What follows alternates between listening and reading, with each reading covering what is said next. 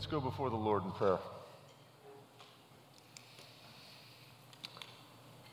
Lord, we lift our eyes to the hills.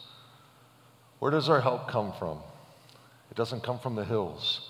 It comes from you, the maker of heaven and earth. And so, Lord, we humble ourselves in your presence this morning, acknowledging our full dependence upon you. We're reminded, Lord, as we see the devastation of the storms over the weekend, that we are truly, utterly, and fully dependent upon you for all things. We thank you for the reminder of your greatness, and Lord, how you promise to not always remove the obstacles in life, but you promise to give us the strength to get through whatever comes our way. And so we pray for that strength that all those who have been affected by those storms will need. And Lord, as we think about the storms in our own lives, Lord, we just ask for your continued, abiding, daily strength. Lord, as we prepare to receive your word today, word that was truth when it was spoken, word that is truth today, and word that will be truth forevermore. Would you calm our hearts? Would you use the inspiration of the music we've just sung to you, the preparation that Cammie has put in to this message, and speak to us exactly what it is you want us to hear this morning.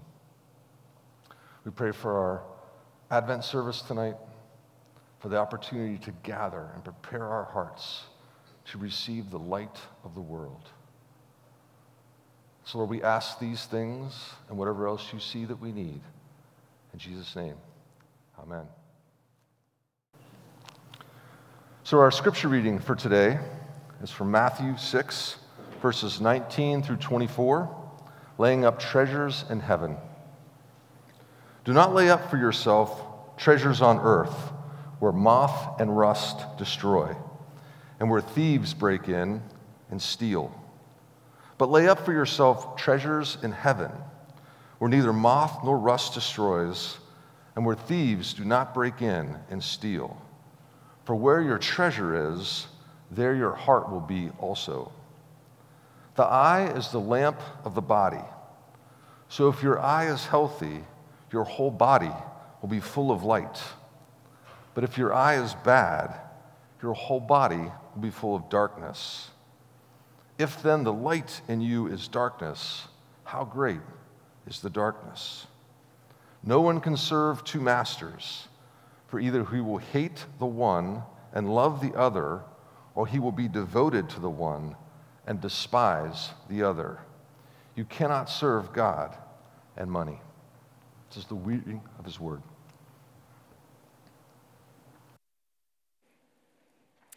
Good morning. It's good to see you. I love to be here with y'all every week, and it's the same for you online. We are overjoyed to be able to gather as God's people. Amen? So our prayer is that no matter who you are or where you are, that you hear directly from the living God today. I don't care if you know or remember what I say or think. We long for you to hear from God. And the primary way that he speaks is through his word, and that is why we are committed to preaching week after week directly from it. We're convinced that truth is found in the words, the works, and the person of Jesus Christ. Today, believe it or not, is week number 18 in the Sermon on the Mount, and we could spend all year on it and never mind all of its treasures. Do you see what I did there? David just read our scripture from a couple minutes ago, and at the very beginning of which it talks about treasures in heaven. And that's what we began to talk about last week. And as we did, we learned that we have 3 choices to make every single day. It's hard not to understand, right, that we have choices to make, and that all those choices that we make are necessarily going to set the course and the conditions of our lives. So first, we have to choose between laying up treasures here on earth or treasures in heaven. And we considered how easily we can make idols out of any of the gifts God gives us. Second, we have to choose where we'll set our eyes or our focus, on covetousness and greed or on generosity. And this morning, we're going to look at the third choice. We must choose between two masters, our stuff or God, our stuff, ourselves, or God. Those are the choices, because we cannot serve both. So those three choices, though they're distinct, they're very closely related, and really they almost build on one another. If you heard the message from last week, you know I spent considerably more time on the first choice than I did on the second. Well, why? Because I believe that we've got to see and recognize that what we choose to treasure most is necessarily going to direct the other two choices. So think about it with me. If I choose to treasure my bank accounts and my monetary investments here on earth more than anything else in life, that is where my heart is going to be all tied up. That's exactly what Jesus said. Where your treasure is, there your heart will be also. And that necessarily leads to the next thing. Biblically, setting your heart on something was the same as fixing your eyes there. So if my heart is set on the treasure of my bank accounts and my investments, then I'm going to be checking the Dow Jones the minute it opens up at 9 a.m. I'm going to be looking at interest rates. I'm going to be logging into my online banking app every day, maybe more than once a day, to make sure that every single penny is accounted for. I'm going to be greedy and annoyed at what I deem to be frivolous spending. I'm going to constantly be trying to get better paying jobs, possibly even willing to cut some corners to get them. I'm going to covet the things that other people have that I want. Why? Because my heart is set. My eyes are fixed on my earthly treasure, sometimes to the exclusion of anything or anyone else. We've seen this before in others, in us. What we treasure most, and it doesn't have to be money, but whatever we treasure most becomes the all-consuming focus of our hearts and our lives. And even though we've already affirmed that our worldly treasures can be anything, even good things, this morning we're going to use the example of money because that's the example that Jesus used. And that was no accident. Jesus talked about money more than he talked about heaven and hell combined. And that's pretty telling. Jesus knew that money presents powerful temptations that few can resist. So let's follow the logic in these verses.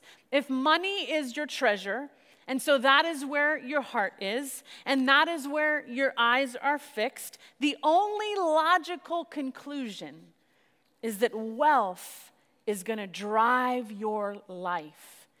In the words of the text, it's going to master you. What happens then when God says, I'd like for you to give some or more or all of that there, to that need, to that church, for me, for my kingdom? Well, I'll tell you what happens. We come face to face with our idol. All-out war breaks out right here in our hearts because no one can serve two masters. For either he will hate the one and love the other, or he will be devoted to one and despise the other. You cannot serve God and money. Why is that? The scriptures affirm from Genesis to Revelation that that is how we were created. It is by design. Adam and Eve literally had it all. They were living in paradise. And you know what God gave them there? A choice. Because he loved them. Without a choice, there can be no genuine love. And so out of love, God let them choose. They could either love and treasure him as their creator, or they can love and treasure the creation. They could either choose to love and treasure the giver or the gifts, but they couldn't do both. And their choice to forsake him as their sovereign king and ultimate treasure brought nothing but death and darkness and devastation to them, all the way down to us today. No one can serve two masters, for he will either hate the one and love the other, or he will be devoted to the one and despise the other. Now, some of you may be thinking, come on. I mean, that seems so extreme.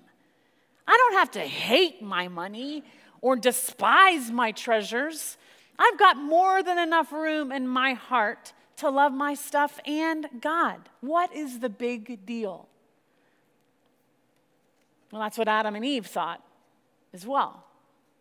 I mean, there are some that just flat out disagree with Jesus on this point. To them, it just seems like such a stark and unnecessary choice. And most who disagree with Jesus here do so because they're convinced that even though Jesus says you can't, they believe they're serving two different masters pretty darn well, thank you very much. But we just can't. Because whatever we treasure most makes a totalitarian demand on us. We know that worldly treasures do this. They consume us. They affect our mood, our behavior, our choices, our relationships. Dow Jones is up, we're up, loving life. Stock market crashes, we crash. And everybody around us suffers because we're devastated, right? We're eaten up by anxiety and consumed with what we have got to do to make up for our losses. Worldly treasures demand our entire devotion, but so does God. You shall have no other gods before me. You shall not make for yourself an idol in the form of anything in heaven above or on the earth beneath or in the waters below. You shall not bow down to them or worship them. You shall love the Lord your God with all your heart, all your soul, all your mind, all your strength. God wants our hearts and our lives to be utterly consumed with love for him. So much so that it affects our mood, our behavior, our choices, our relationships, everything. He demands our entire devotion. But the choice is ours. God or self. The creator or creation. The giver or the gifts. It's one or the other. We cannot choose both. The harsh language of hating and despising in these verses is very deliberate, just like Jesus does at other times in this sermon as well as throughout his ministry. Jesus uses extreme language to emphasize the gravity of what he's saying. An example that might help us shed some light on what Jesus is saying here is when he said, if anyone comes after me and does not hate his father and mother, his wife and children, his brothers and sisters, yes, even his own life, he cannot be my disciple. I can remember as a kid thinking, what? I have to hate my mom and dad to be a disciple of Jesus? I mean, that doesn't make any sense. Well, no. That is not what Jesus is saying. He is not teaching here an emotional hatred or despising of ourselves or our parents or anyone else. His point is that to be his disciple, self-denial and absolute surrender is required. It cannot be any other way. In other words, in comparison with our attitude and love for God, our love for anything and anyone else seems like hatred. That's how much we are to love our God. Christ demands my whole heart, all my devotion, my undivided allegiance, because no one can serve two masters. For either he will hate the one and love the other, or he'll be devoted to the one and despise the other. You cannot serve God and money. Compromise is completely impossible. So we talked last week about how our hearts are idol factories. They were designed to be mastered. We were made to be captivated by glory, by treasure, by beauty, by power, but not the glory and treasure and beauty and power of created things, but the glory and treasure and beauty and power of the Creator. We are made to be mastered by the giver and not the gifts. They are here today and gone tomorrow. We were designed for abundant life, but life that is only possible when we treasure and set our hearts on the one and live for the one who made our very lives possible to begin with. There was once a man who was very, very wealthy, beyond what any of us have likely ever seen or known. And he actually got to meet Jesus in the flesh. Have you ever thought about that? I would love that. Have you thought about what you might ask him if today he came before him? I mean, you could hear his voice, you could see his face, and you could ask him whatever you want. That's what this guy had the opportunity to do.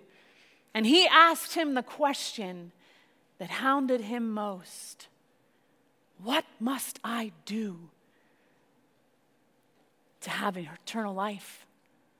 In other words, he knew one day his life was going to end. He was going to die. And so he wanted to make sure he had all his ducks in a row. And really, from the outside looking in, he really seemed to have his life together. Right? He honored his mother and father. He hadn't murdered anyone. He hadn't committed adultery. Is this sounding familiar? Right? He was checking all the boxes. He wasn't a thief. He was honest. I mean, he was a good guy. And the scripture says that Jesus loved him. And because he loved him, this is what he said. He said, one thing you lack. Go and sell everything you have and give to the poor, and then you will have treasure in heaven. And then come, follow me. In that moment, because he loved him, Jesus exposed what that rich man treasured most, what was mastering him. Jesus loved him enough to essentially say, you've got to choose. You can either love and serve your money and your stuff, or you can love and serve me, but you cannot do both. And we don't know ultimately what he chose. And I think that's deliberate, because it's meant to expose that every single one of us has the same decision to make. Is there really any comparison? I mean, why would we want to be mastered by things that are passing away? Why would we not want to wholly trust and serve the one who gave us life and gives us everything we need to sustain it? Why would we want to serve the one who will then reward us with treasure in heaven that will never perish, spoil, or fade? It just doesn't make any sense. Why we would choose to serve, to love anything or anyone else most. And that's exactly what Jesus talks about, really, in verses 25 through 34, and that's what David is going to preach on next week.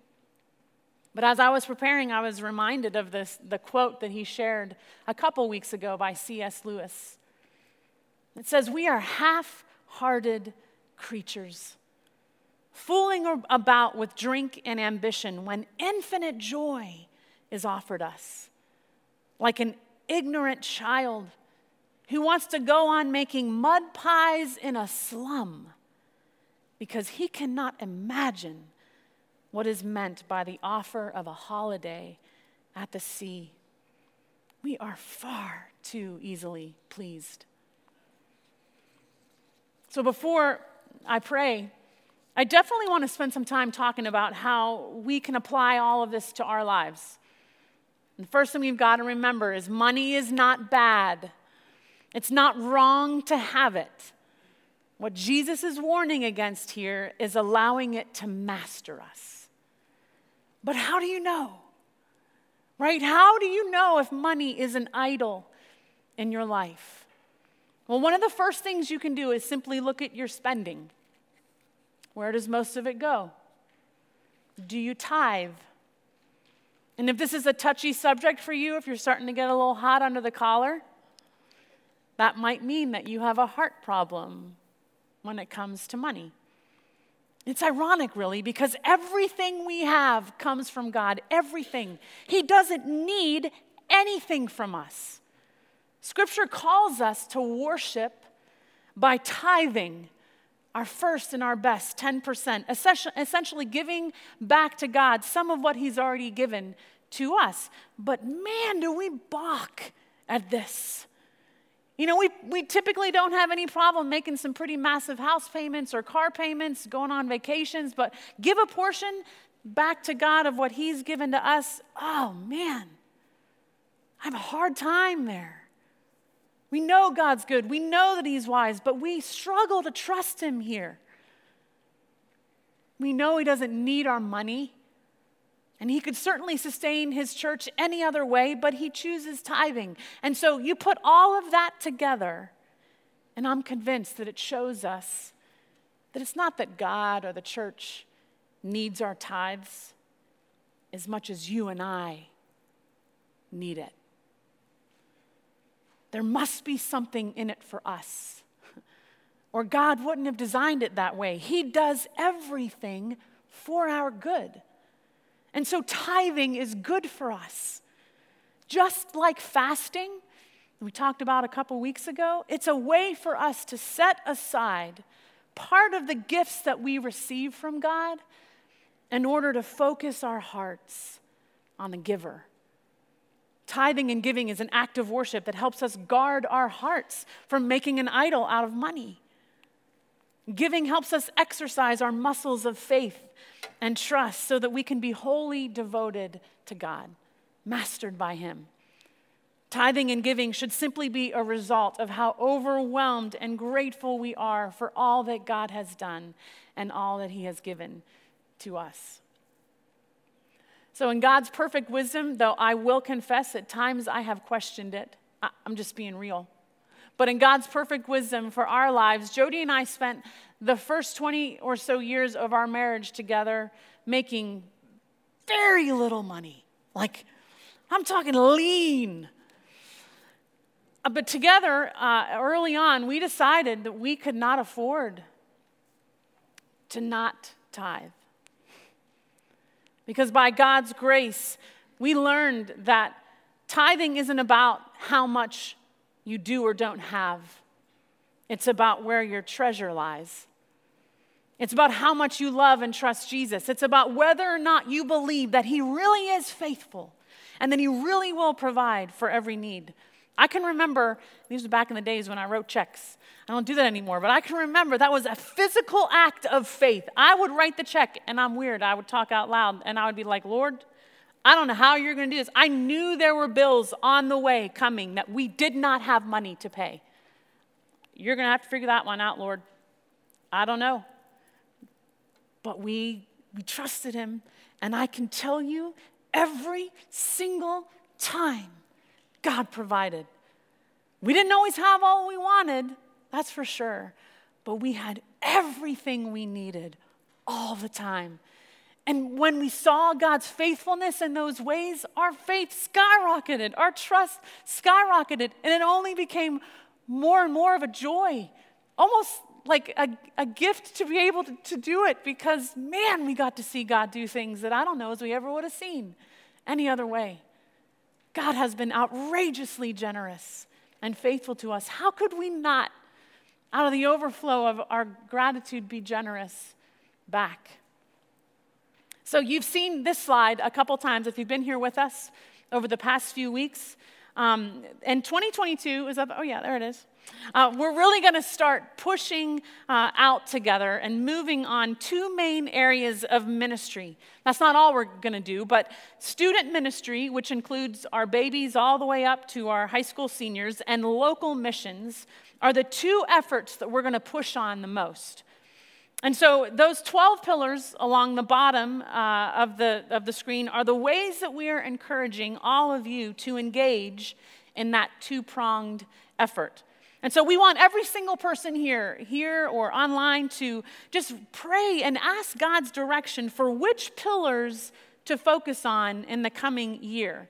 A couple weeks ago, we talked about how some of you may really be drawn to grow in pillar number 3, prayer.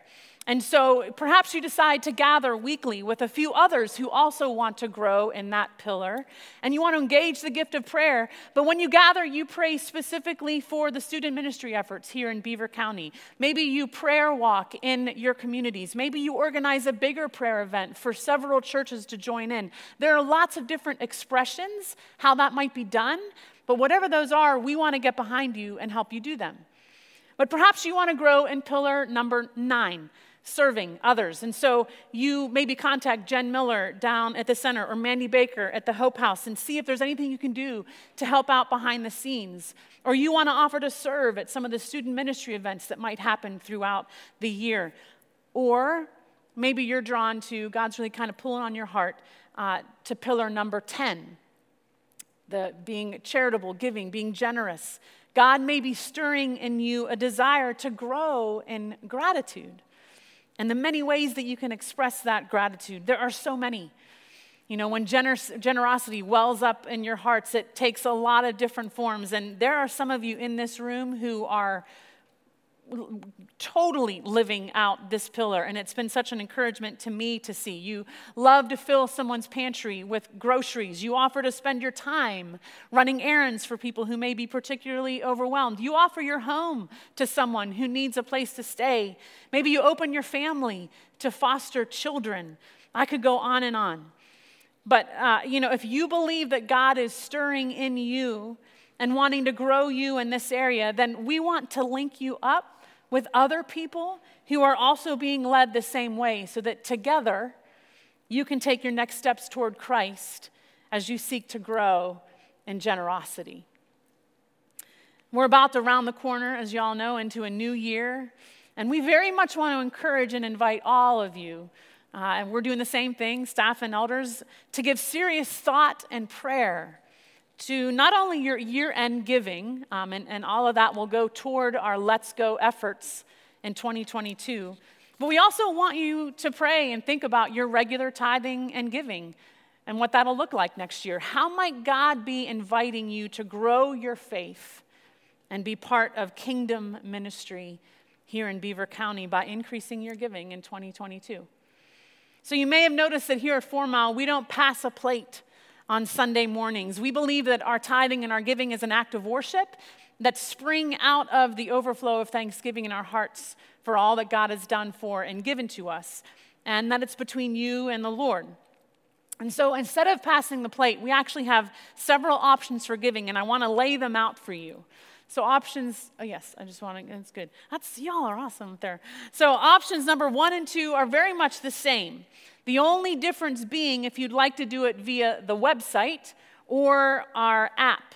But either way, you can choose to give by ACH, which is the automatic bank withdrawal, or by using your debit or credit card. So hear me. We want to encourage you as strongly as we possibly can to give by automatic bank withdrawal. And I'll tell you why. I'm going to give you a scenario to help you wrap your minds around it. That's what always helps me. So let's say that you decide to set up a monthly withdrawal from your bank account, and you want to give your first fruits, before you pay any other bills. You want to give to God what is God's. And so you could give up to half your paycheck. But it would only cost the church 25 cents when you did that, right? And so if you set that up every month, so once a month it does that, you could give as much money as you want, and it would cost the church $3 for the entire year to process your giving. That's not too bad, right? Or you could choose to give via debit or credit card. And but every time you give, we're charged 3 to 5%. So let's say, we'll be conservative, 3%.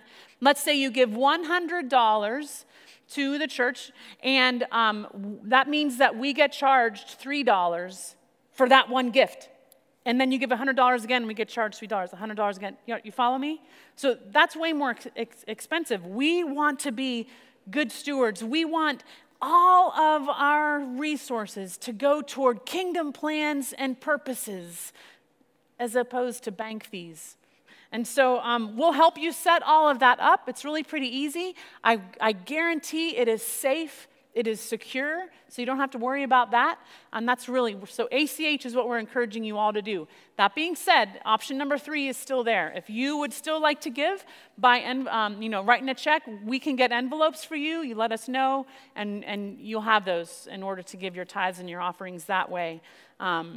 So, speaking of being good stewards, we want you to be confident of that with regard to our budget. So we are committed to being faithful and discerning about what we do with the resources and the gifts that God's given us, which is why we are fully transparent here in our church. You all need to know, you have a right to know, you should want to know where every single dollar goes. And so we definitely want to encourage you to come to our worship service on January 2nd, where we'll lay out all of this and more at our morning service with a yummy brunch to follow.